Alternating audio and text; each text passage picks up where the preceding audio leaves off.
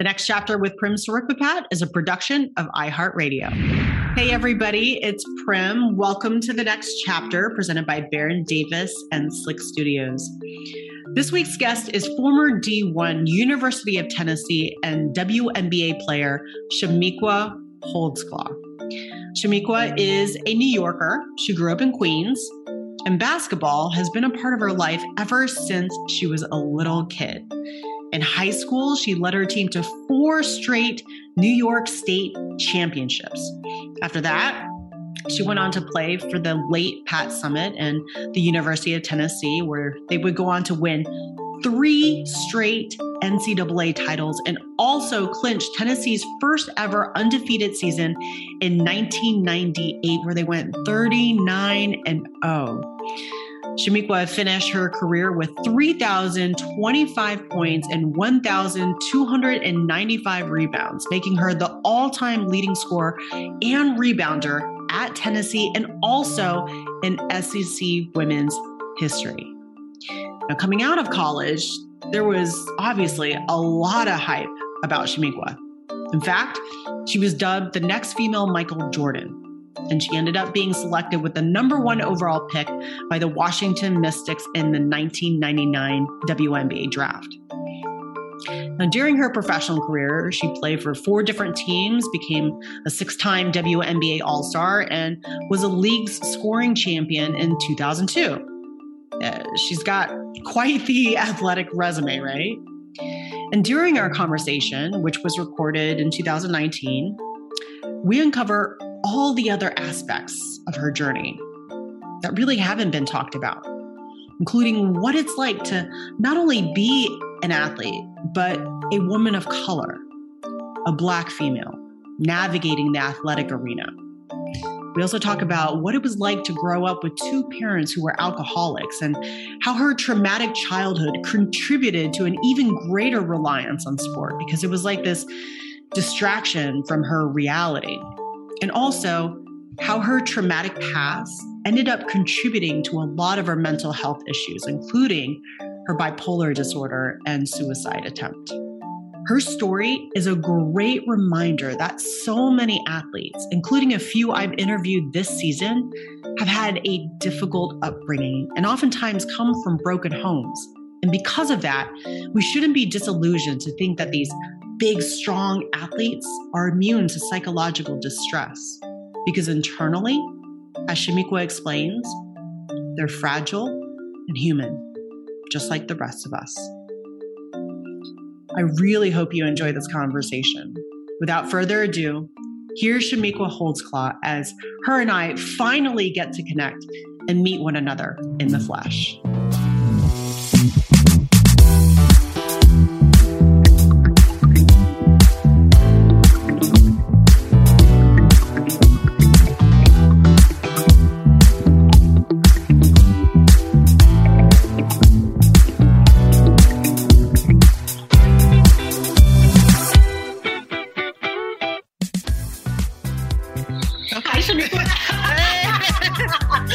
What's going on? We finally meet each other, right? I know. It's been several years. Yeah, I first reached out to you in 2016, and we've been, so Gabby Reese, and right. I just sat down with her yesterday, and she said something really smart. She said, for an idea to really take off and launch, it takes 5 years. Every idea takes 5 years. And it's been about 3 years since I reached out to you. Definitely. Not that you didn't want to do an interview. Right. It's just, Yeah, life happens. You had a whole baby.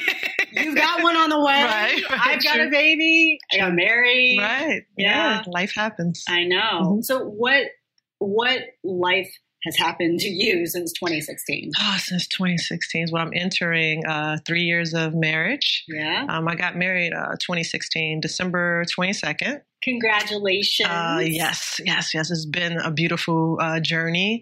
I think when I first started talking to you, I was living in Atlanta, and now I'm out here in Southern California, which has been great. The weather is definitely helped me in so many ways. Really? It's the sunshine. The sunshine makes you happier. That's a big change because you're a New Yorker. That's a massive change to go from New York to Los Angeles. But I haven't really lived in New York since I left for college. I've moved back true. like a month or so here and there.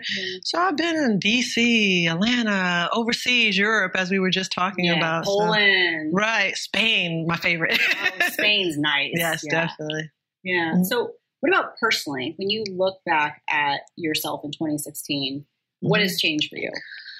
In 2016, I was still developing, I would say, into my true self, trying to figure out some things, because that whole transition, I stopped playing in 2011. I really had my struggles with mental health and just getting more confident and comfortable with who I am, as a woman of color, as a former athlete, and a person who inside just wants to help others, trying to line up those things and just be more effective in my outreach. Yeah. So I would say learning to live in my truth. Yeah. I mean, if we would have had this conversation in 2016, I don't think I would have been able to ask the right questions. I was just in a completely different place mentally. And so that's why I ask you, and you seem like, well, I know you are somebody that is unafraid to dive deep and figure out your stuff. And with those types of people, I feel like every 6 months you go through a massive change, right? Yes, definitely. And so, I mean, 3 years ago, that's even a bigger change. Oh, definitely. I would think, like, for me, is becoming more unapologetic. I think I just really accept, like, who I am. And there's no better feeling. I was talking to Susie Hamilton Favor, yesterday, Olympian. I said, to walk in a room, right? And, it's just like, I walk in, there's no mask. Hey, all right, you can say whatever you want about me, but I'm true to me, and that's the way I want to move through life, just being honest with myself and others.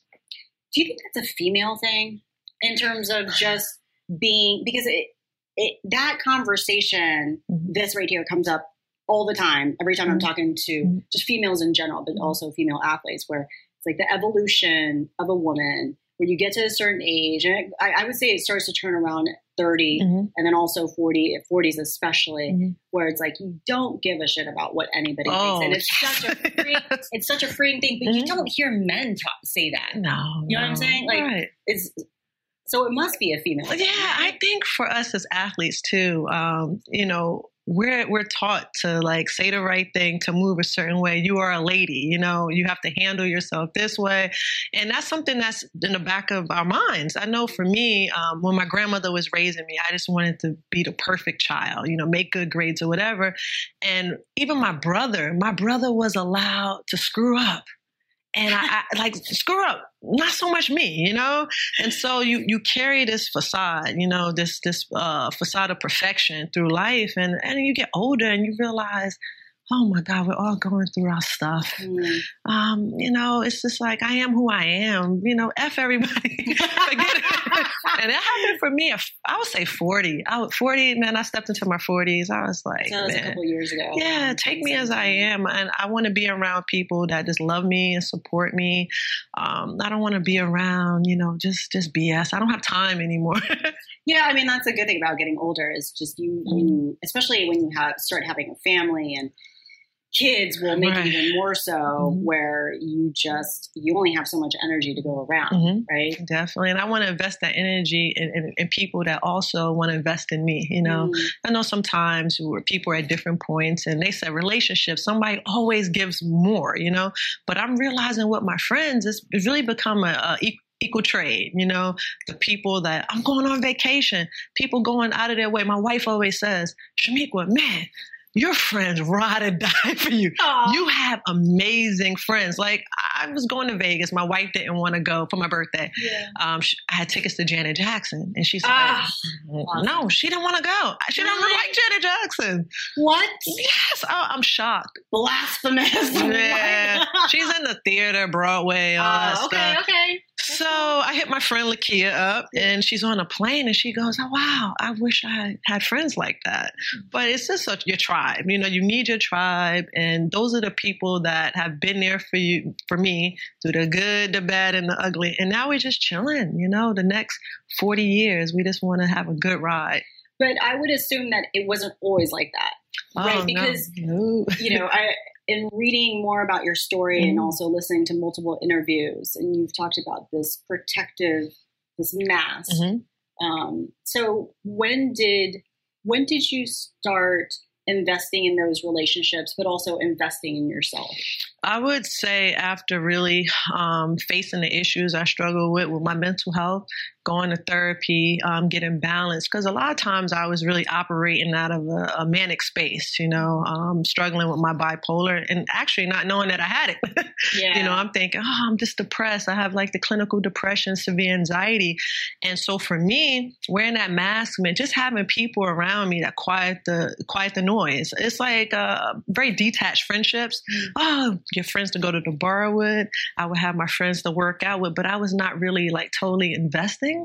And it wasn't until I said, oh man, I went through that tough time. And I said, why are these people here? And it was actually Coach Summit that told me, Chamique, in order to get your life back, Pat Summit said, in order to get your life back, you got to get rid of these people around you.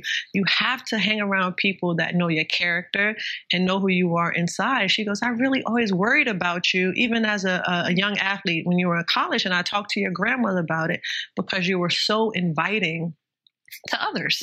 Wow. And into your space, but I don't know. It's just a part of me. I've always been popular, and not just because of sports, because I've always been kind and I loved hard, and whatever I experienced, I wanted others to experience it also.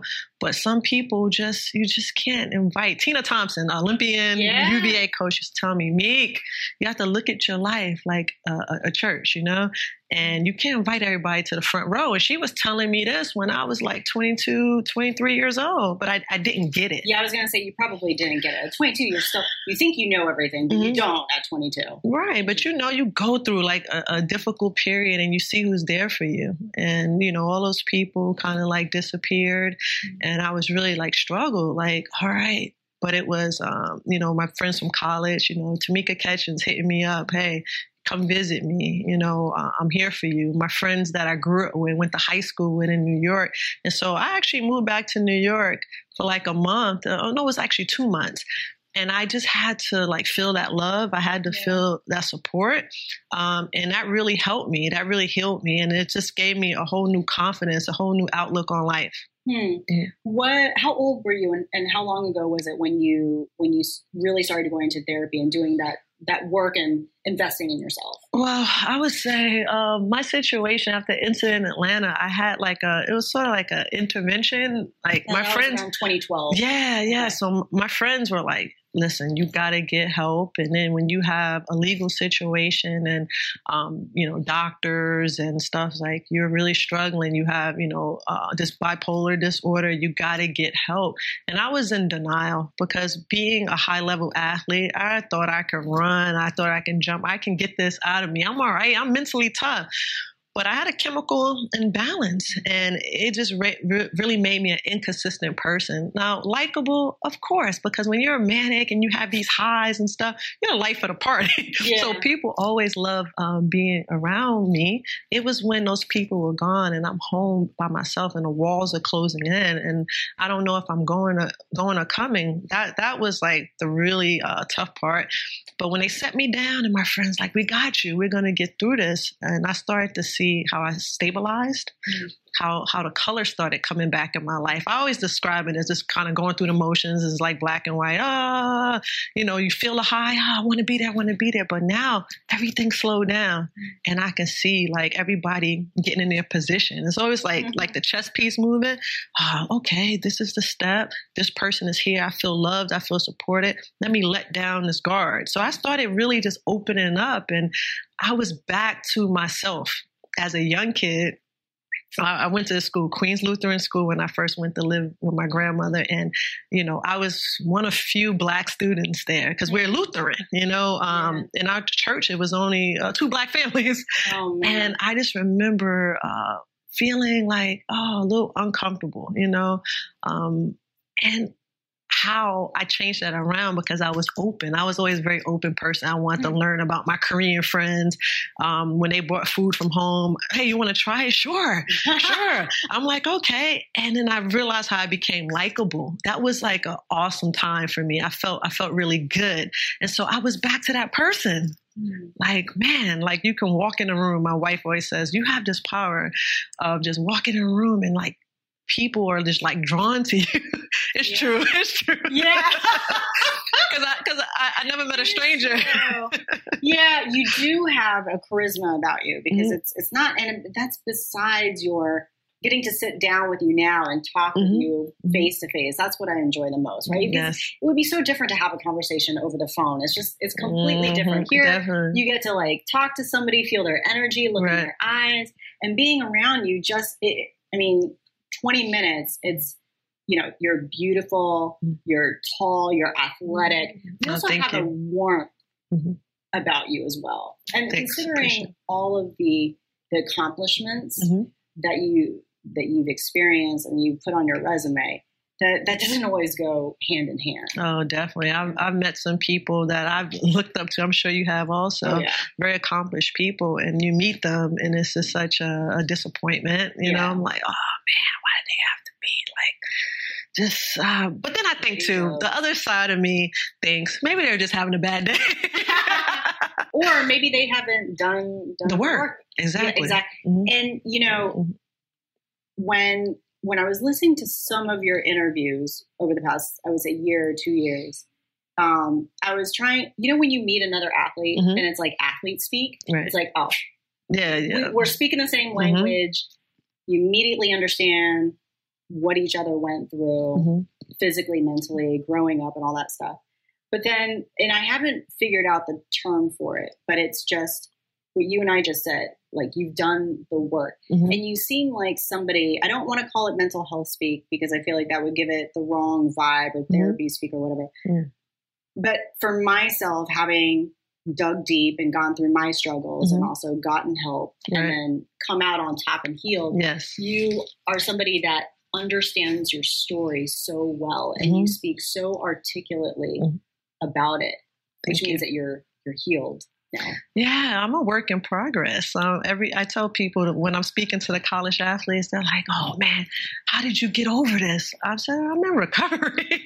I choose to do the work every day, and when the days where I can't, I just have an amazing support system that's helping me push through. And again, it's just wanting to do it, to understand that I want to be the best wife, I want to be the best daughter, and I just want to make a mark, the new me, I would say, in life. And what's your legacy going to be like after sport? We all know what I did on the basketball court, and that kind of carries, through life with me.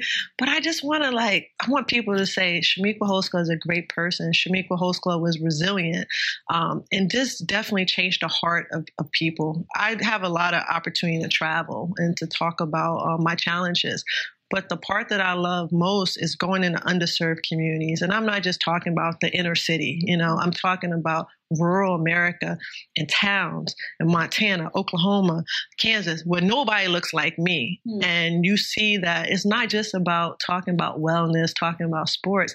It's this Black woman here letting people, where everyone's ear is open for me, and to know that you're creating a healing and understanding, and that's the thing when people fear the unknown, and now you're the known, right? And they have a little bit understanding. I have so many parents that was like, oh my God, like you helped me a lot to understand how I'm so closed-minded. So it's being able to touch others, make a difference. That's great. I'm really interested to hear your perspective because you're really doing the work and you're out there and you're making an impact and you're making all these trips to visit with so many people. But within the sports space, you talk to younger athletes, college athletes. You also do a ton of stuff at the pro level. Yes. What are your observations in terms of just the overall discussion around mental health with athletes? Sometimes it's tough because for so long, we're told to protect our space. You think about, to be strong, to be tough. And when people connect the mind to it, I'm having these struggles, like that's a sign of weakness. And a lot of people don't know how to speak up. A lot of these athletes and say, you know what, I need help. I want to be this great athlete, but something's holding me back. They don't know how to open up their mouths. And I'll constantly tell them a closed mouth doesn't get fed. I look around these major universities, all these resources, all these people want to help you. And I have to make them realize sometimes, listen, once you leave, if you haven't really made your stamp as an athlete, if you don't have a street, if you don't have these things, they don't care about you. You're just kind of like in and out, and they're not going to give you the love and support and resources as if you were here as a student athlete. So take advantage of it. Learn how to network. Learn what a good handshake is. Okay, you hear athletes, oh, I can't intern. I don't know what I want to do. Think about whatever it is, what direction. All those boosters that are there that own companies, though. Want to help you. Hey, can I stop by the office twice a week? I want to learn and understand what you do. Make them know your face, just really speak up, learning the power of your voice, that's been something that I've developed later, but I totally encourage them, and they get it because they're a whole new age. I know we give them a tough time. So this is at the younger level. Do you think college athletes get it? I think they're starting to understand. I have a lot of athletes, and I know for me, if you would have talked about something like mental health, right? I'm sitting in my seat, my head probably would go down because I would know. And they're so empowered. I have athletes and amongst their peers stand up and say, I'm having these challenges. Because I always say, any questions? Interesting.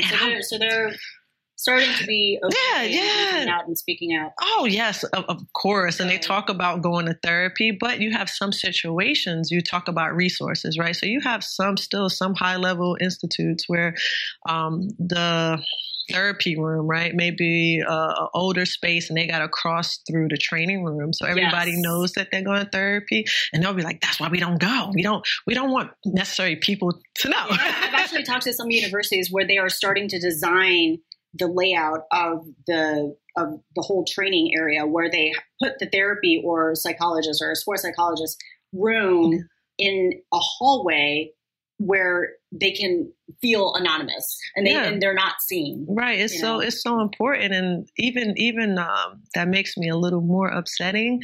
It's when you expect the athletes, right, who all wear pretty much the same gear. You're easily identified. I don't care if you are on a sport that people really don't talk about. They know who you are. You're a part of that community.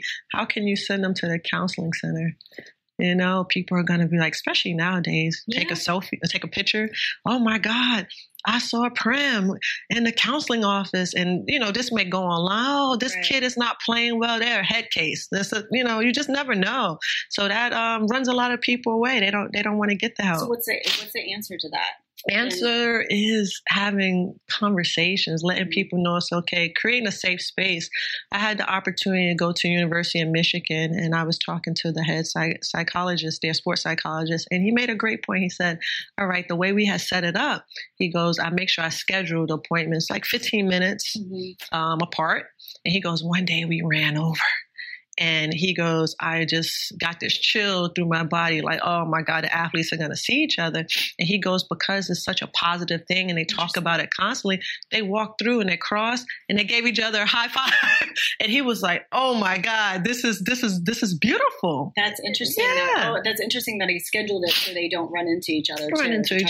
Yeah, everybody going through their struggles. And when you're young, you just, I'm the only one. I've been there. I'm the only one going through this. Nobody understands. And in reality, that we're all struggling, especially young. You're trying to figure out who you are as an individual. You could be the most highly recruited athlete on your team in high school or whatever in the nation, and get to college and not play like 1 minute. Yep. Come on, you're gonna be sad. You could suffer depression. So I need a tissue.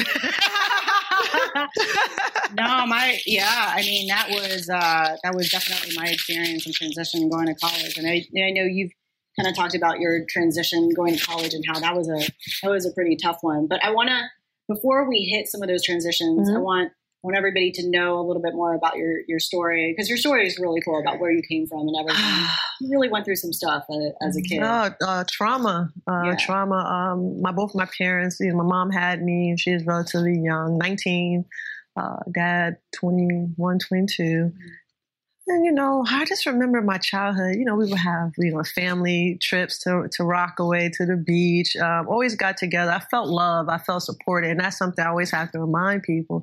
But my parents were young and trying to figure it out, went through their tough times, drunk a lot. You know, it would be like, all right, we go to this family, have this family day. It's awesome. We're playing. Everything always ended with the bottles coming out, you know, and me and my brother, we were taken away from my parents, by the state. How old? Now, were your parents alcoholics? Yeah, they were alcoholics. And your dad also dealt with some stuff. And it's really interesting. Yeah, my dad was an alcoholic, but after going through my challenges and understanding more of what he was dealing with as far as being having schizophrenic disorder, he would have severe hallucinations. And think about it, if he's having these things, talking to himself, the alcohol is just a masking thing. I had to learn that later in life. My dad one time threatened. Well, he said, "Oh my God, I got to protect you guys. He's gonna put us down an incinerator. I'm going to put you guys in the bag and put you down an incinerator." And my mom freaked out, called my grandmother. We had to leave. How old were you? I was probably 10, 11. So you were old enough to really remember. Yeah, but still it's dysfunctional, right? That's what I heard. That's what the police said that day when they took us to the police station. But that's my mom and dad. I love them. So now I'm moving from a middle class area, right? In Queens, Jamaica, Queens, going to live with my grandmother in Astoria housing projects, the overstimulation. My parents are now in rehab, getting help. Well, what happened was my mom had to go to rehab. My dad didn't because they weren't married. So technically, you know, that's a whole nother thing about the name Holdsclaw. We'll talk about that next. We'll talk about that next. Yeah. Wow. Yeah. So, and where did basketball and sports come into your life? In Astoria housing project. Okay, so that was after you moved in with your grandmother. Yeah. I have earlier days with my mom. She used to play handball, and I'm not talking about the Olympic handball. Back in New York, we played with the little blue ball, and it was almost like racquetball, and they just hit it with their hand and against the wall. Whatever. And that's what you guys did as little kids. Yeah, she played that. She would go with her friends, and so it was always a basketball court there. And I have early memories of me playing and throwing it underhand and trying to hit the goal. And when we moved, I played tennis first. That was my first sport. Are you serious? Tennis was my first. So good at tennis. I know. I wish I would have kept up with it. You could have been Serena and Venus before Serena and Venus. I know that. I miss my chance. Oh my God. But yeah, my babysitter in Jamaica, Queens, when I lived with my parents, she played a lot of tennis, Miss Harvey. And she would take us. She would take us to go play. I was on a doubles team or whatever. So I was exposed to that. But when you move to the inner city, they had a little tennis court, but it's the dual courts with the basketball goals. Yes. They rip that shit out, throw it to the side. We're playing basketball because, you know, people couldn't afford tennis rackets and all that gear. So you just need a ball, you know, basketball, any types of shoes. New York, they're everywhere, basketball courts. And for me, it was right outside my grandmother's window. She was pretty strict about a lot of discipline and structure. So she would let me go play and watch me from the window. And that's how I fell in love with it. I wanted to invest a lot of my time outside of school because she was strict with the academics. You got to make good grades. You know, change your uniform first, do your homework, and then you can go play. And so I found that as my safe space, my coping mechanism in a lot of ways, because my parents were still going through their stuff. You know, they tell you, "Oh, I'm coming to pick you up," and I was really the kid like in the movies with the bag waiting. 1 o'clock passes, 2 o'clock, they're still not there. My grandmother's like, "Oh, you can go back in your room," and I go tear it up because I'm upset. You know, I'm like really sad. They didn't come. They don't love me. That's what I started telling myself. And my grandmother realized that I was dealing with sadness, depression. So she took me to a therapist at the community center. But as we know, in urban America, inner city, it's always like the kids who are maybe studying at Columbia in the center doing counseling or whatever, and no one looks like you. Right. Like you don't look like me. I was able to, like, New York City's diverse. So you see different faces, but in that community is a lot of minorities. And so here's the white guy who's like, prim and proper, trying to talk to me. And culturally, what happens in your household, for me, this is what I heard. What happens in your household stays in your household. So now you want me to open up and talk about my feelings and emotions? Prim, he had the Nerf basketball hoop. And that's how he tried to get me to talk. He was like, all right, shoot, your grandmother says you like basketball. Shoot her, I'm trying to talk. I'm like, I don't know you. That's interesting that culturally it was whatever happens in your household stays in your household. Was that, why is that culturally? I don't know. So it's not just your family. No, you notice that in other homes. It's just something weird. If you think about the oppression of Black people, African Americans, however you want to call it, it's just this thing like we can push through. Let's work together. We don't want to share all the bad things. That's a lot of people I'm realizing, especially like my Asian friends, and like you got to make good grades. You don't talk about your feelings and emotions. Especially with coming from an Asian background, it's very, very normal to suppress your emotions. It's just something that's, we, as I think, not to generalize, but from what I've seen and through my own personal experience, Asian cultures typically like to suppress their emotions. But it's less about, I don't know if it's so much about what happens in your home stays in your home, but it's definitely the mindset of, you don't want to look imperfect. Right. Definitely. But I think that's the same. It was the same for us. It's like we deal with stuff. You just don't discuss your personal business. No one out there needs to know. Family stuff stays in here in this house.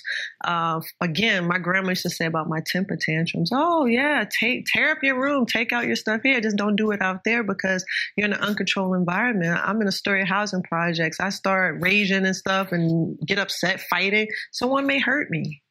So that's just the mindset I had, just protect my family, protect me. I'm not talking to people that I'm unfamiliar with. And that's how I kind of went through life. Certain things I just keep to myself. So what was your connection? So, you're going through this huge transition, moving away from your parents. And how often were you seeing your parents at that point? Maybe like once or twice a month. Oh, wow. So that must have been really tough. And then that coincided with you picking up basketball. Yes. And so what's the connection between your mental health and basketball, looking back at everything? I would say I became obsessed with it because it's the one thing that I could control.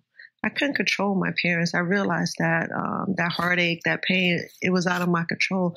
But this thing, that basketball, this was mine. This is something I chose to do. It made me feel good, and I protected that from them. Like this is mine. Leave me alone. And it became the point my mom started getting healthy. I didn't want her at my games. I wasn't really embarrassed by her. I was hurt by her. But this was mine, and I was going to invest everything into it. So I think a lot. I just basketball just became like my focus. Academics also because grandma didn't play, but I was just in such a zone. Yeah. It's almost like chasing that high, the thing that makes you feel good, because I don't want to deal with reality. Reality is that I'm broken. Like I have this hate, disdain for my mom. And not so much my dad for some reason. It was just my mother. It's just like, I don't like you. Like you're supposed to protect me, that whole superhero complex that people think. And it took me years to realize and go through my own stuff. Oh my God, I need to tell her I apologize, for judging you. It's out of your control. She was young trying to figure it out.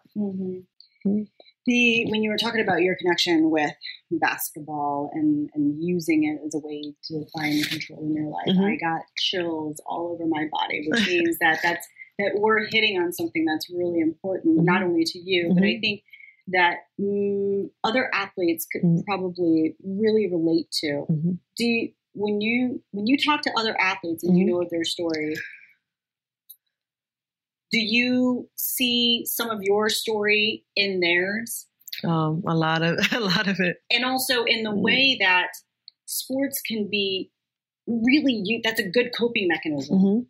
But if if not managed carefully as you evolve as an adult, it can also turn toxic. Oh, definitely. Sense, you know? It's a lot of skills we don't, I would say it's a lot of skills we don't develop in athletics, especially when you're good, because people coach you. I always say you're like coached. You know, since the time when people were like, oh my God, 11 years old, 12 years old, Chamique's good at this game. Oh, she could be something special. You're almost like you're protected, you know. Whatever I ask for, the best shoes I'm going to get. You have, oh my gosh, Chamique Holdsclaw is on this team. Hey, what do you need? I'm dealing with trauma. I would get so upset and frustrated with things. I'm throwing basketball. You know, you have teammates. It's going to be okay. Just get ready for the next game. You know, parents telling you, don't pass the ball to my daughter. Like, just score it. Oh, you wow. know, it's like I was very catered to. And if you think about it, this is a lot of athletes that I talk to, especially these big schools, they're the best of the best. And they identify with being protected and kind of pushed along the way. Like, we hear about it, unfortunately, in some settings where academically the student athletes aren't doing the work. It's very different playing for Pat Summitt, I would say.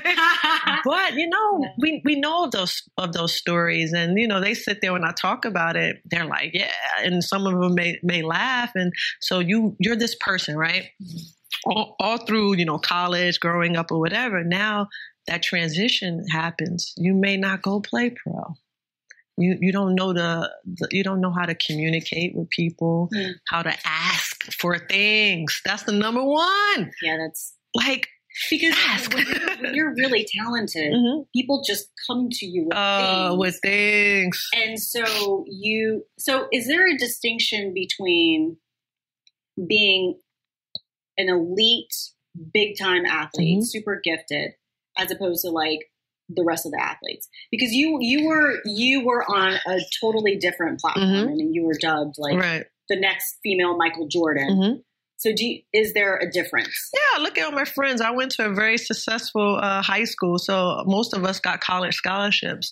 And I look at my friends now that just went and had a great college experience, you know, played at a good school, some Ivy League, and, you know, they finish with that. They move along in life. You know, they didn't have to deal with that pressure and that stress. You know, all right, I'm going to sit the bench, but I'm going to learn to make good grades and communicate, make other friendships, you know, other students, not just student athletes, not just staying in the bubble, you know. And so I would say they were way more well-rounded.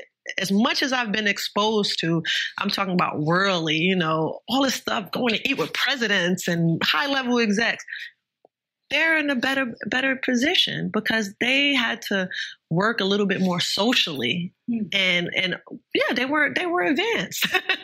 That's a really good point. And so when you're a little bit more well-rounded, you're able to focus and develop other interests. Definitely, which makes the transition out of sport much easier. But when you're put on a pedestal, especially if you're super talented, and it's all sport, that's going to make the transition that much tougher. It's tougher because even though sports was a big part of my life, I just always felt like it's what I do, it's not who I am. And that was like my conflict, you know, and my different interests.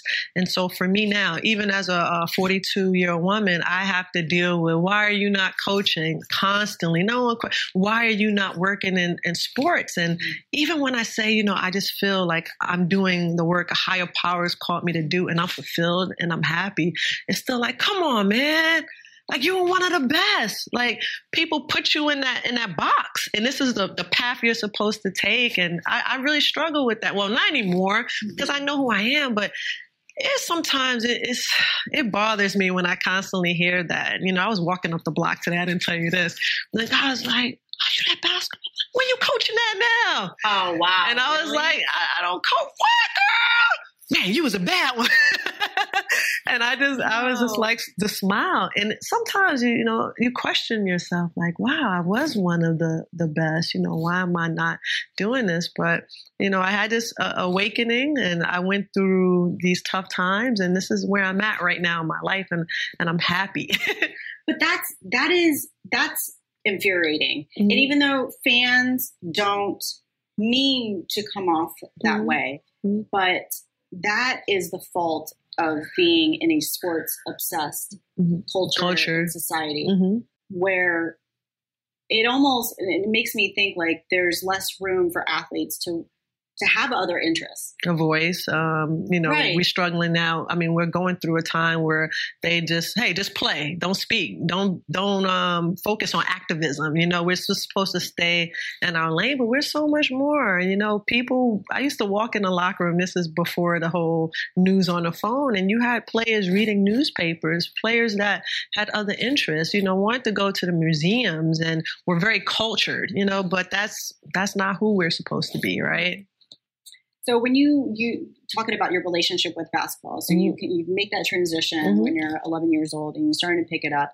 Did it feel like your security blanket in some ways, or it did? It did.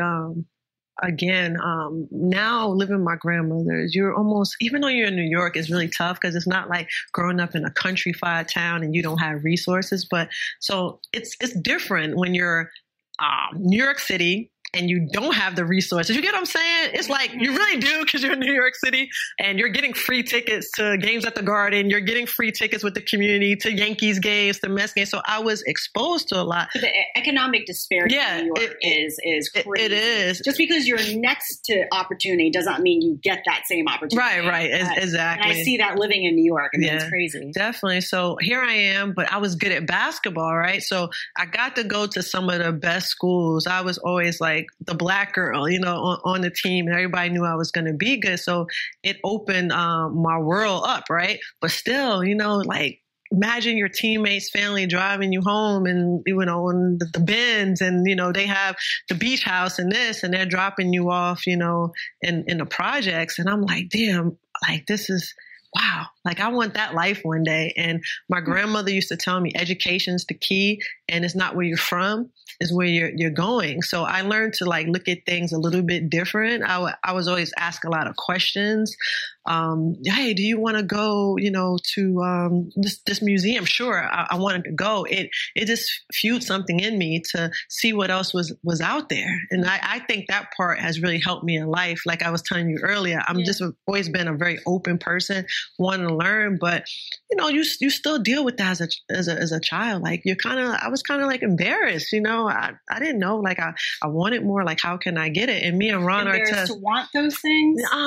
Yeah, embarrassed that you didn't have those things and you want them, and especially it's like if you're rolling around with friends that have like very, very, very successful. I remember 16 and people were getting, they were driving Lexus to school and stuff, and you're taking the bus, but it was always something like, I'm going to get there. I remember telling one of my friends one day, I was like, I don't know, like I'm going to be one of the best and I'm going to be successful.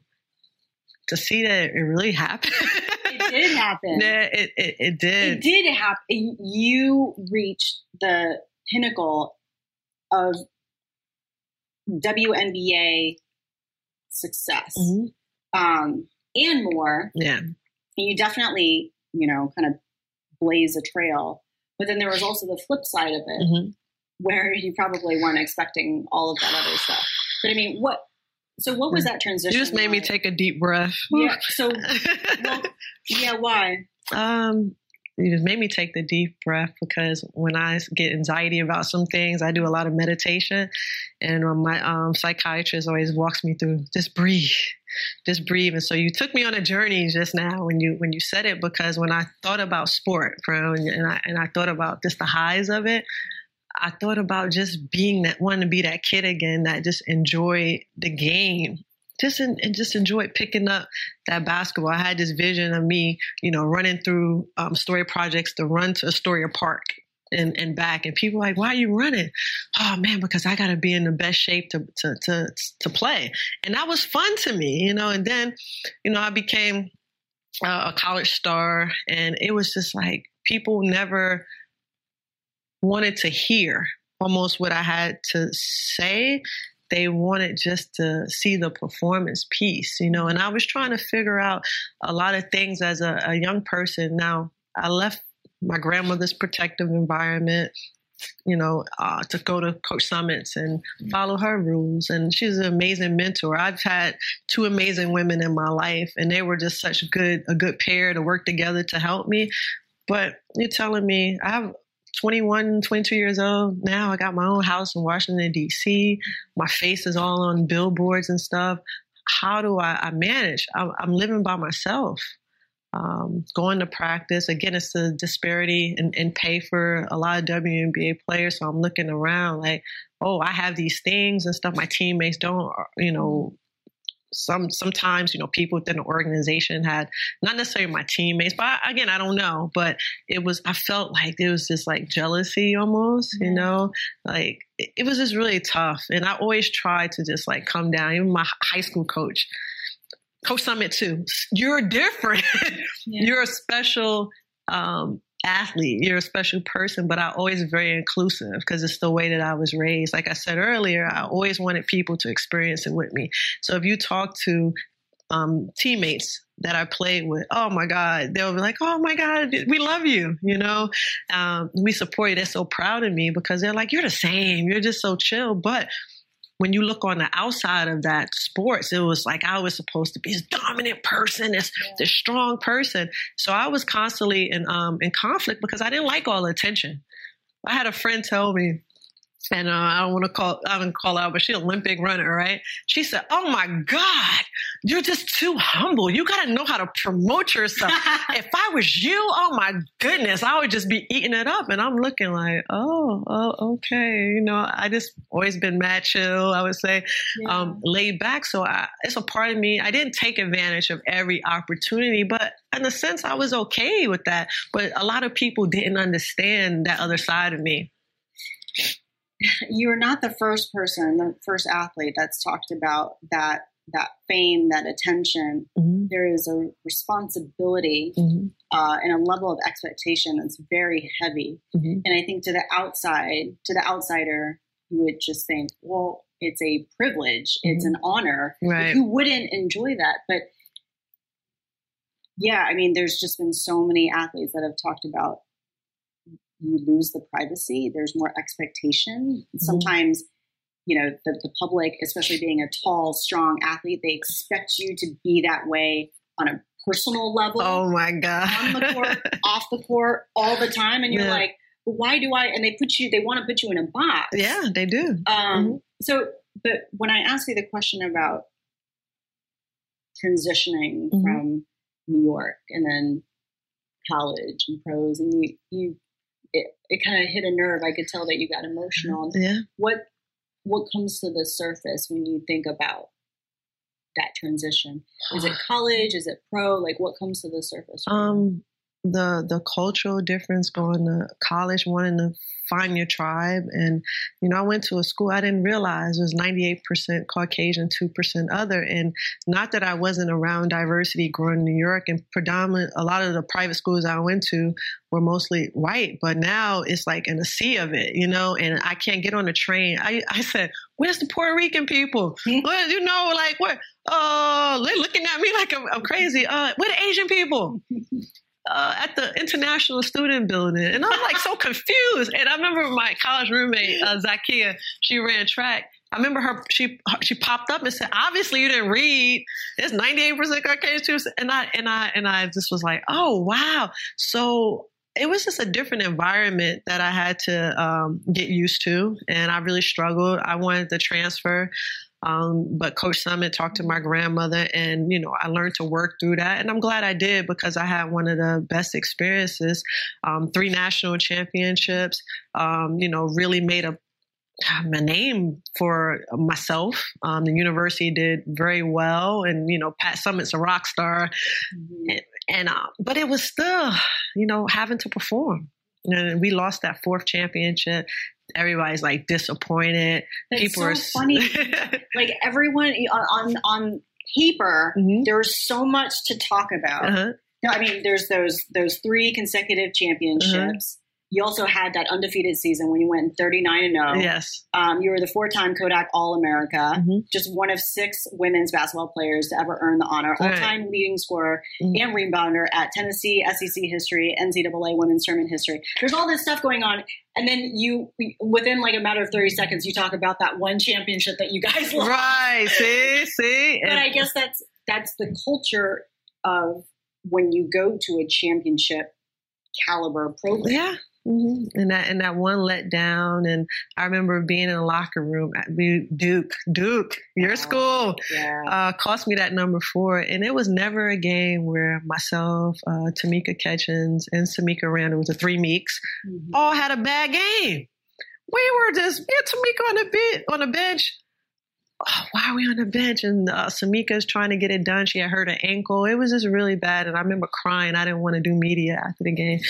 Tears. And Coach Summer said, just like you handled the success, you got to handle the failure, and you move forth. And I had things to look forward to. You know, now you're flying to Nike. You know, they want to sign you. Everybody on the campus got your shirt. You're getting the videos from Tiger Woods and Michael Jordan wanting you to be a part of the brand. It was just like so much excitement, you know, the Gatorade stuff and blah. So I was just like, I had no time to like think. It was just moving so fast. And these are things you wish for as a kid, you know, like I want to be on TV. I want to do this, but I just wasn't prepared for, because in a sense, no one had ever walked that walk. So I didn't really have anybody to follow their example. It was just me out there, and even the agents, because my agent at first was like, oh, I think we'll get a contract for this much. And he was basing it off another athlete. And I was like, really? I was like, to this day, we end up getting like 3 times more on one contract. Cause it was like, I was like, I'm different, you know? And just trying to go to DC. I'm back in the city, a lot more distractions and things of that sort. And best player, right? Number 1 pick. Yeah. Where do you go to the worst? Yeah. You know, I would say I won Rookie of the Year, and we went from, I guess, 3 games the year before they won. I think we won 12 or 15. So yeah, I did something. Yeah. But that's a lot of responsibility. So where was your mental health and your state of just well-being in college, and then as you transitioned to the pros? What was going on behind that backdrop? A lot was going on behind the mask. I never processed or dealt with the trauma I was experiencing. You're talking about from childhood? I never dealt with it, and the hate I had for my mother. And my mother didn't even come. I didn't think, she didn't come to my college graduation. I didn't want her there. My father came. And it was just like, I was just very fragile. And I think that's the thing too, why I was just like always like so loving or whatever, because I wanted that. My grandmother gave me that. And, I kind of masked it for so long, but when my grandmother died, that's when everything just kind of like came out. I felt like I had no one. And in all actuality, I had a lot of people that would have loved me and supported me through it. But I didn't know like the power of my voice and speaking up and saying, hey, I need some help. Because I thought you just put on that brave coat. Like I said earlier, I didn't want my grandmother to ever worry about me. She had blind faith. She took me and my brother in. She had raised her kids, but took us in to help us out. And so I'm going to do right. I'm going to be perfect. And that's how I tried to move through life. And here I have kinks in my armor, and I'm all right. I'm going to be all right. I'm going to push through. But I cracked. I cracked. It was rock bottom. I started like masking it, those feelings of emotion with alcohol. And when did your grandmother, how old were you when your grandmother passed? It was 2002 she passed. So what was I? Probably like 25, 26 years old. Okay, so it was a little bit after you had graduated. Yeah. 2 to 3 years into the WNBA at that point. Yeah, but it was bad. I mean. And did that trigger some of the coping? Did it trigger everything, or had some of the things started before your grandmother had passed? No, it was there. The depression was there. I just learned. I became a professional at, masking, people pleasing. Oh yeah, I can say the right things. You were coached all through life. I know what to say to the press. I know what. Oh, I'm good. Everything is great. But when you go home. And I'm just like sitting on the couch. I'm not motivated, but I know how, all right, it's time for practice. Let me get in my zone because that's easy. It's almost like, hey, riding a bike. I can do this in my sleep. Thing is, again, it's not sustainable. You got to deal with the emotional stuff. You got to be emotionally healthy. And when my grandmother passed, boy, I'm telling you, it's all these thoughts. The suicidal ideation started hitting harder. I wanted to be with her, masking, drinking. But when you drink and you try to cover up these things, they're still there. You sober up, it's still there. You think the partying and the nightlife is going to help, but again, it's just other bad behaviors and, moving and grooving through relationships and, not feeling connected to anybody. And I didn't feel emotionally connected. And there's probably people who really, I look back, really loved me and wanted to invest in me, but I couldn't invest in myself. And it just got worse and worse.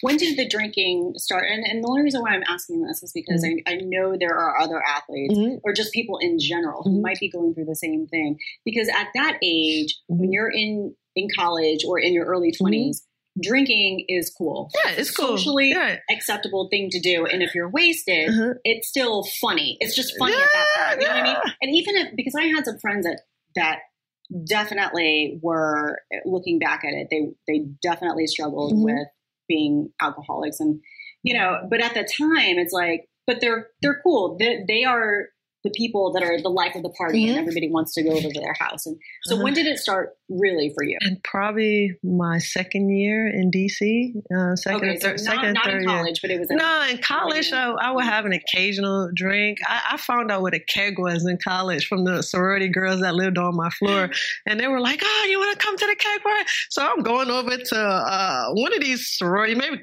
Chi Omega or something like that. I don't know.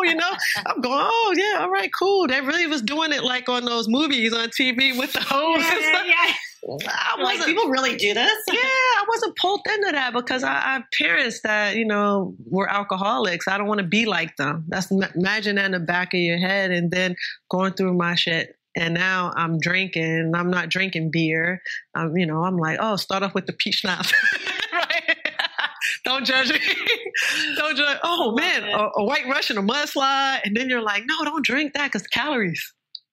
And they're like, no, just drink a shot of tequila. But, okay. And this is like, it takes you on a different ride. And I'm not in Tennessee. I'm in DC now.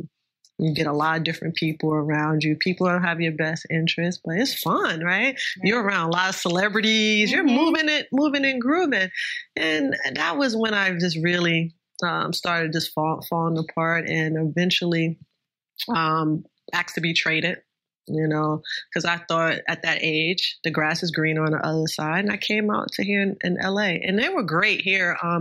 They got me off the back, a psychiatrist and a therapist. So I would go to counseling. Was that you reaching out to them or did did people know your situation? Well, not at first. And then finally I came out publicly. I think it was Rachel. What's my girl's name? I'm having a brain freeze. Rachel from the ESPN. Nichols. Yeah, Nichols. Yay. I know that. I know that. Rachel came over to Spain and she did a story because that was my way of getting away and running, going to play in Spain and just being there playing. And next thing you know, she comes over and I've started just talking about like the depression and things of that sort. Still very guarded. So when I came over to LA, DC didn't want to trade me, but the sports world, especially women's sports world, is so small. So things get back. Oh, she's a head case. She's crazy. But one thing people fail to understand in my journey with sports, people always knew. People always knew. Here in LA, they knew. That's why they got me the psychiatrist and a therapist. People just yeah, but it's a thing. It's just negative thing just follow. I'm like, I'm struggling. I'm having a hard time. I don't feel right, but people want the product. I was still able to be a great basketball player, you know, and I had all this stuff going through my mom, living by the beach in Venice. And then it just turned to, and I'm in the best shape. The first year out here was amazing. Oh, I get to play Lisa Leslie. This is cool. Oh, you know, we about to ball out. And I felt good. But again, I was on the proper medication, whatever. In my head, it's like, oh, I'm good now. I don't need to take this medicine no more. I'm natural. I don't need all this stuff. And it turned into driving to practice, wanting to crash my car, you know, thinking about really like killing myself. Would I be missed and stuff? And then I was, in my words, off the wagon again. Found myself on the suicide watch at Centinela Hospital because I tried to overdose. It was just a very bad time for me. And it gets me choked up because, just looking back, sorry. No, I mean, this is losing that hope. I lost hope. But I was so supported and so loved, you know, and that's the thing, having to deal with that guilt. It was really tough, but still, like, I just had to go through, like, some really tough times. And, you know, as I walked through this journey, God, to be where I am today, I had to. I had to. I was in denial. My mother went to rehab. Smithers, a famous place in New York. I guess Doc Gooden and some of those guys went there. She went to rehab the first time. We're walking up the block when she finished, and I hear her talk about having her first drink. I asked my mother years later after she sobered up. Actually, I didn't ask her. I read some of her letters because when you're in AA rehab, you write a lot. You have to make amends, and I read how she was in denial. And she didn't get better until she got out of her own way and realized if she didn't, she was going to lose her kids for good. Because I was kind of like done with her already. Yeah. And I said, wow, like this is the same journey I'm on. I'm in denial about the things that I'm dealing with. Like I knew that I needed help, but it's just the stubbornness. You think you can just work through it, you know, deal with it inside. A lot of those things keep what happens inside your household, you stays in your household. So I'm having this super internal conflict, thinking relationships, thinking drinking, thinking the social aspect is going to heal me. But I had to do the work to heal myself. Yeah. Thank you for sharing that. Mm-hmm. And I know that when you're doing the work, there's usually a lot of the struggle and pain. Dad, you just blinded me, girl. I'm sorry. I was like trying to see if this was a tear, and then that rain caught me in the eye. Ooh, okay. You know, the Center Stone has been my husband's family for 2 years. Oh, okay. It caught me in the eye for real. It was like Fat Joe real quick. He came to one of my games at the Liberty. In this series, he had these huge diamond earrings on, and that's for people that don't know Fat Joe the rapper. Yeah. Terror Squad. And it was glistening when you're running up the court. That's Fat Joe, though. Serious. That's so funny. Yeah. But, you know, I love the ring because it reminds me of, like, where the family has been, right? Mm-hmm. And that's you know, kind of similar to our conversation. Like, mm-hmm. history is beautiful, but it can also be really, really painful. Mm-hmm. And I think that's why people, you know, there's a lot of people that say, why look in the past? It doesn't matter. Like, what? But to me, in my opinion, I think that sometimes the past is so important because it tells us where we came from, who we are, and also it can be the source of a lot of our own issues. And mm-hmm. I always say that in order to move forward in life, sometimes we have to go backwards mm-hmm. because it's those things that keep snagging us. Yes, you know? You're right. You're definitely. So when you were going through your issues and that particular day mm-hmm. when you were just ready to give up, but then as you did the work and went through therapy, mm-hmm. what was the one thing or issues that was like, that you were really holding on to and it was causing you to snag through life?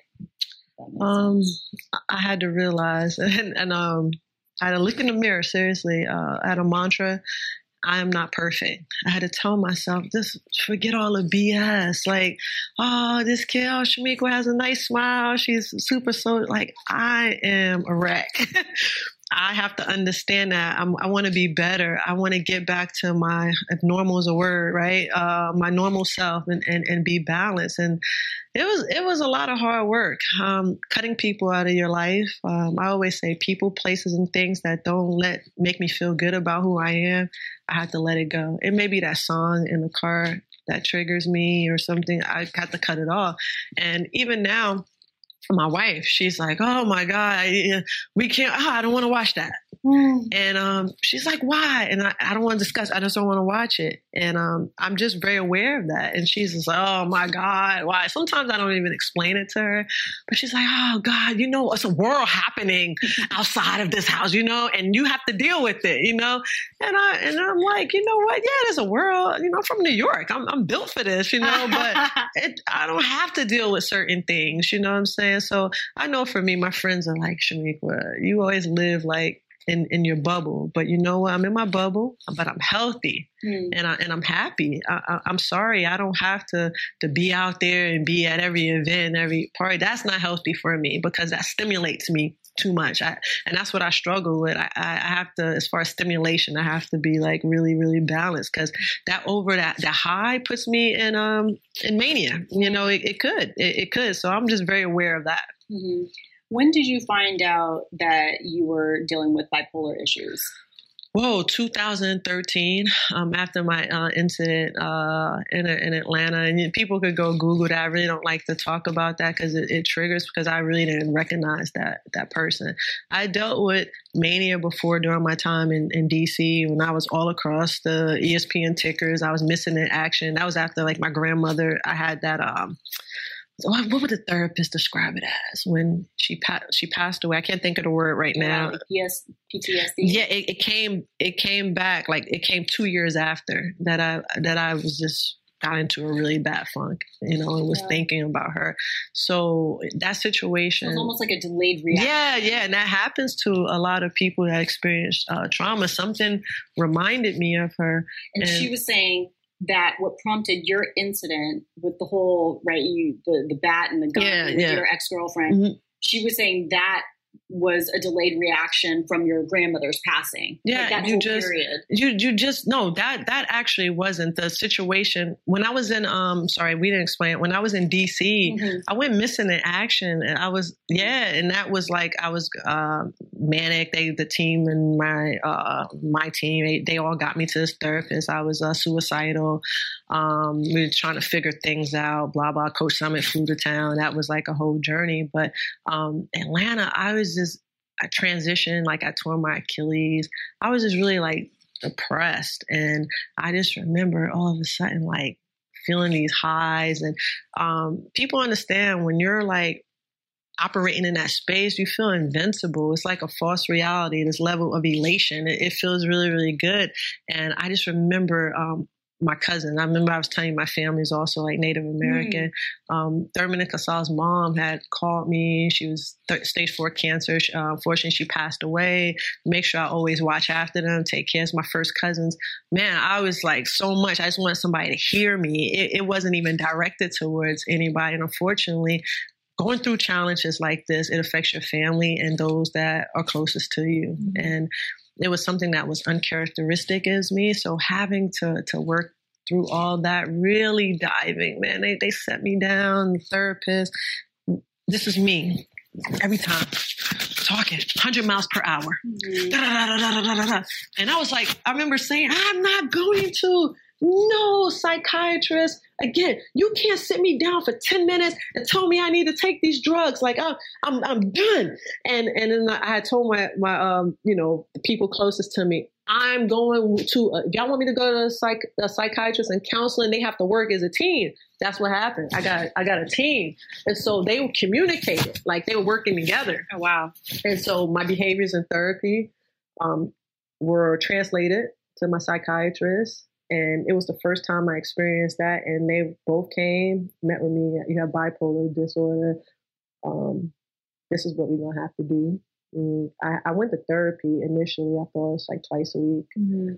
She was on call. I had one incident where I couldn't contact her, and I knew of another lady who was a therapist, and I called her frantic because I was feeling these things for the medication getting in my system because it takes some time.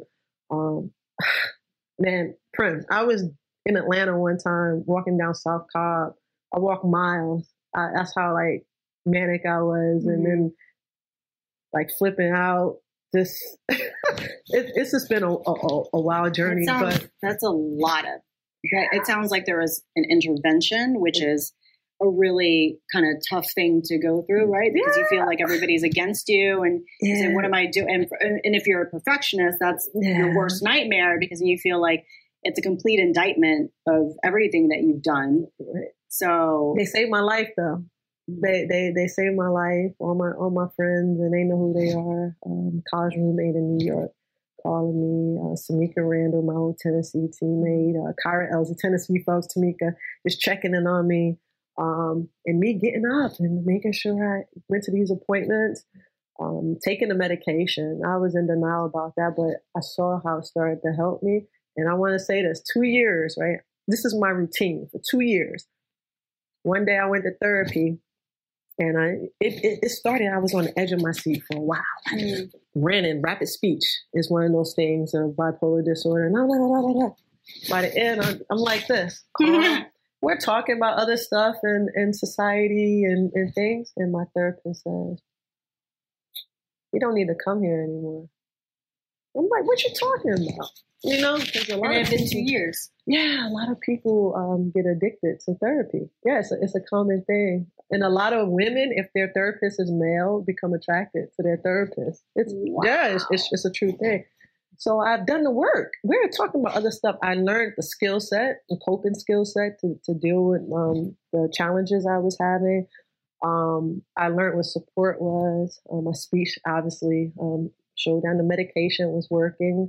And it's interesting because my therapist, and she tricked me.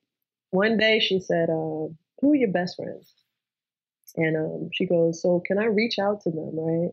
If there's an emergency or whatever, what's their phone numbers, because if I have a crisis or whatever." So I gave her the phone numbers, and she goes, "All right, I just want you to sign this to make sure it's okay that I reach out to them." I didn't know she was doing checkups on me because she was trying to check how Chamique's mood, how is she? Interesting. Yeah, man, this lady like helped save my life too, man. I know I used that, but yes, I did a lot of the work. Yeah. But it's like I was like monitored, and it was great for my You found the right person. Yeah, at first I didn't think so because I was like, how this lady, does she identify with me, as a woman of color? And I always tell kids, you have to pick your therapist, or in adults, pick your therapist like you're going to pick your boyfriend, girlfriend, husband, whatever, partner. Yeah, and if it doesn't work, you're dating somebody, oh man, you're just not going to stay with them because you want to be with somebody. I mean, some people do, but overall, no. And you're on to the next one. And, I had to go through 5 in a span of like 8 months before I finally found mine. Right. So imagine, right? We had one of these colleges, right? No diversity. And you have athletes, predominantly minorities, and them going into that counseling department, they don't identify with that. Diversity. That's number one thing when I'm at these schools. I'm like, I want to talk to them. So was your therapist, the woman that you're talking about, was she Black? No, but she got me. Okay. And so it's also the encouragement. Diversity is important, but the whole identification, somebody might be able to help you and identify with you. She was queer. They don't have to. She was queer. Oh, okay. That was the part. Okay. Yeah, because I'm like, I gotta talk about things and talk. And she told me that later, probably third visit. And she was but you didn't know that beforehand, right? You wouldn't, because a therapist isn't going to divulge personal information. Right, and I'm sitting there, I'm like, all right. They said she was good. Okay. Where you from? Oh, Georgia, in country. Oh, okay. Where you go to school? Blah, blah, blah, blah, blah. Then we just started talking, and she would like listen, and she's like, okay, and started digging a little deeper. Helped me really understand my mother. Great. Shanae's there. Oh, you need to change that. Hold on, we'll go until 1. Let's grab. Shanae just walked up. but I want to keep asking you some more questions. Okay, cool. Okay. Is it good? You're great. All right. Well, just want to make sure. you know you're... No. It's all about being... It's, you know. Yeah. No, because like this is... Should we bring Chanae in or... Okay. Is she... Okay. Let me just tell her. Yeah, just go tell her that. Or I'll text her. Yeah.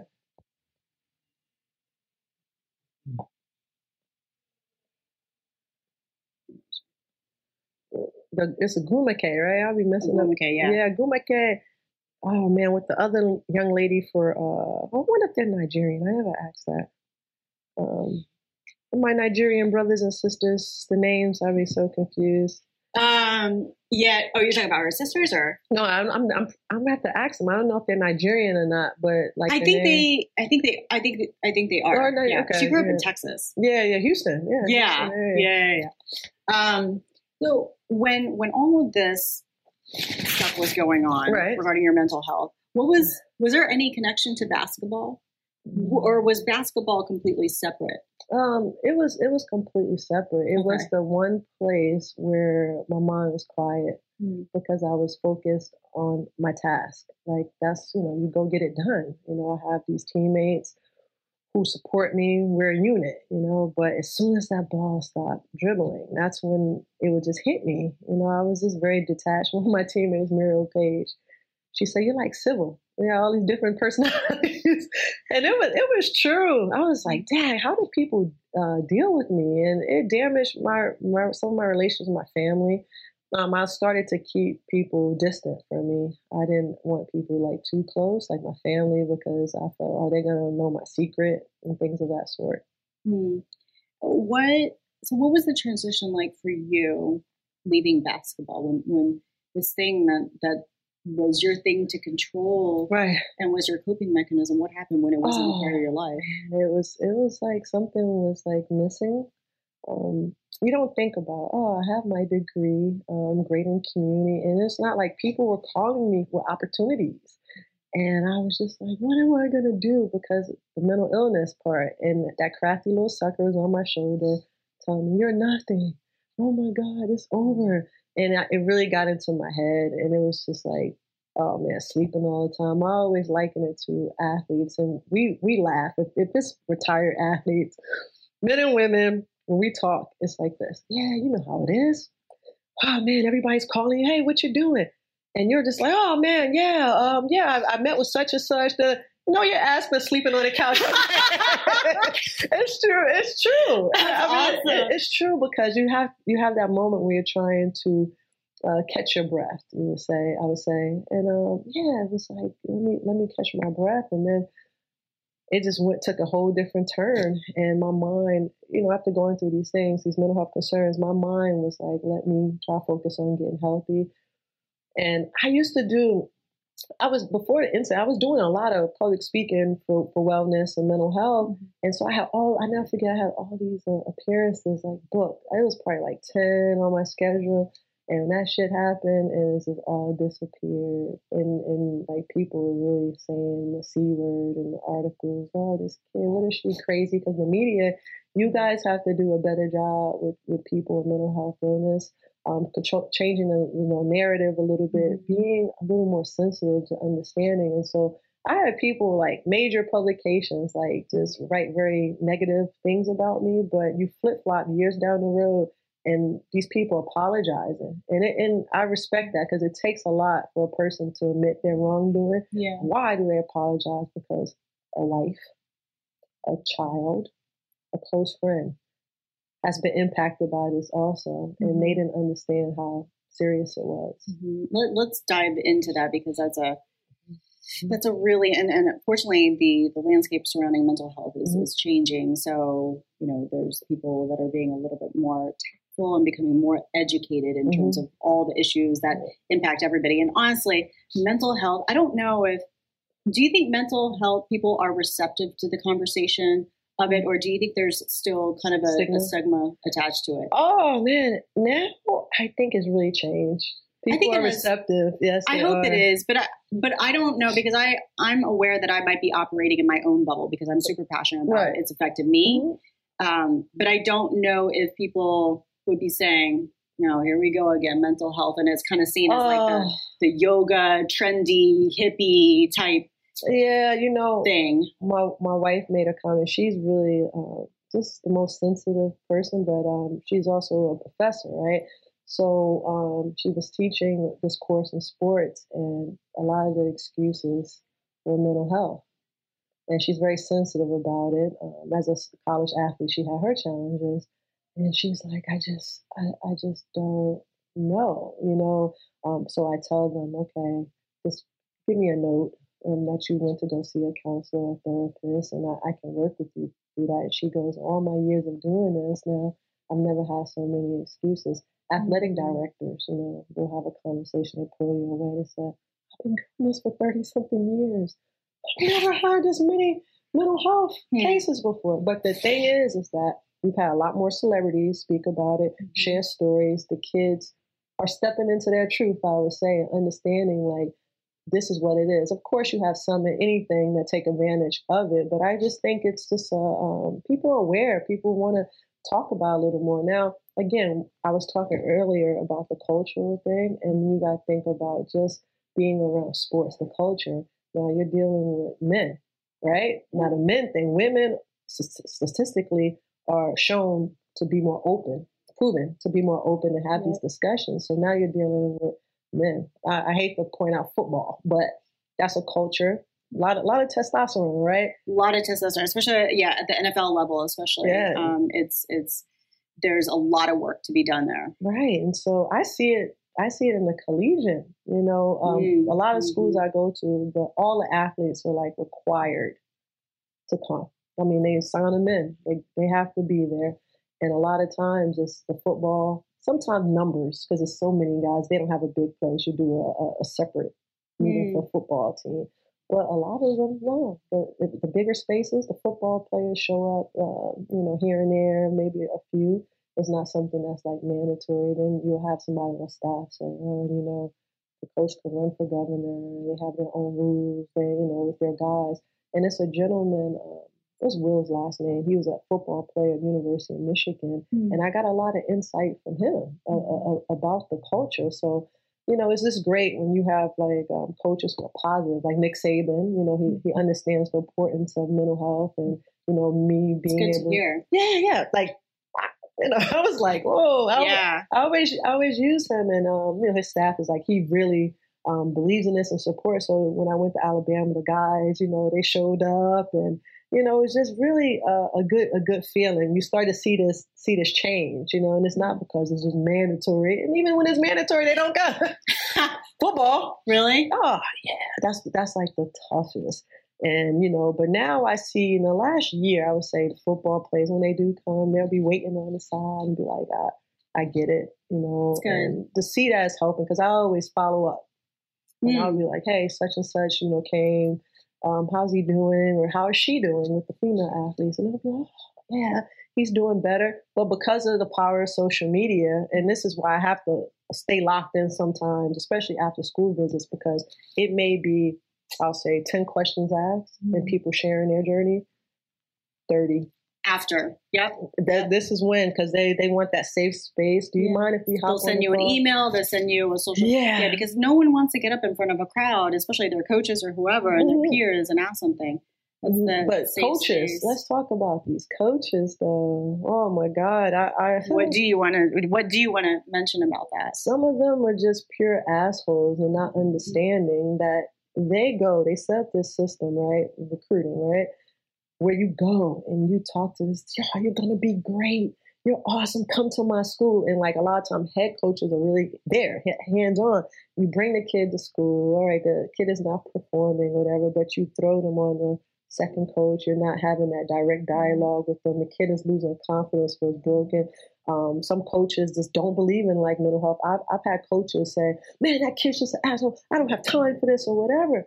I said, are you a professional counselor, therapist, or anything? I always ask, because some have degrees. No, why not assist this kid?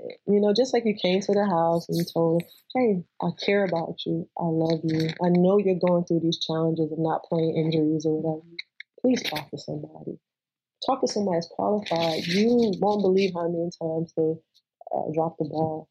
And this is not just me. I believe it because I've seen it and I've partially experienced it. Yeah. I mean, I don't, there can't be an athlete out there that hasn't experienced a coach dropping the ball in terms of, and it doesn't have to, mental health, it falls on a spectrum, right? You don't have to be dealing with some sort of mental illness for the coach to drop the ball. Right. It's about them not worrying about you as a person and not objectifying somebody just because they're an athlete. But I wanted to ask, because I know that, and while we're talking about coaches, when you came out and started being a little bit more public about your struggles, or at least within the league, I know that there wasn't necessarily a warm reception with your team, and people were saying, dropping the, oh, she's crazy type thing. So what was that like, having to deal with that?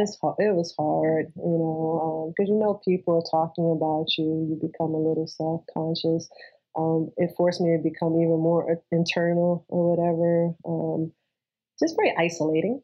But the thing that helped me get through that was the word isolated. So, operating sort of by myself, keeping to myself, but it will always be that teammate or somebody from the other team that would try to isolate me after a game. Hey, you going to eat?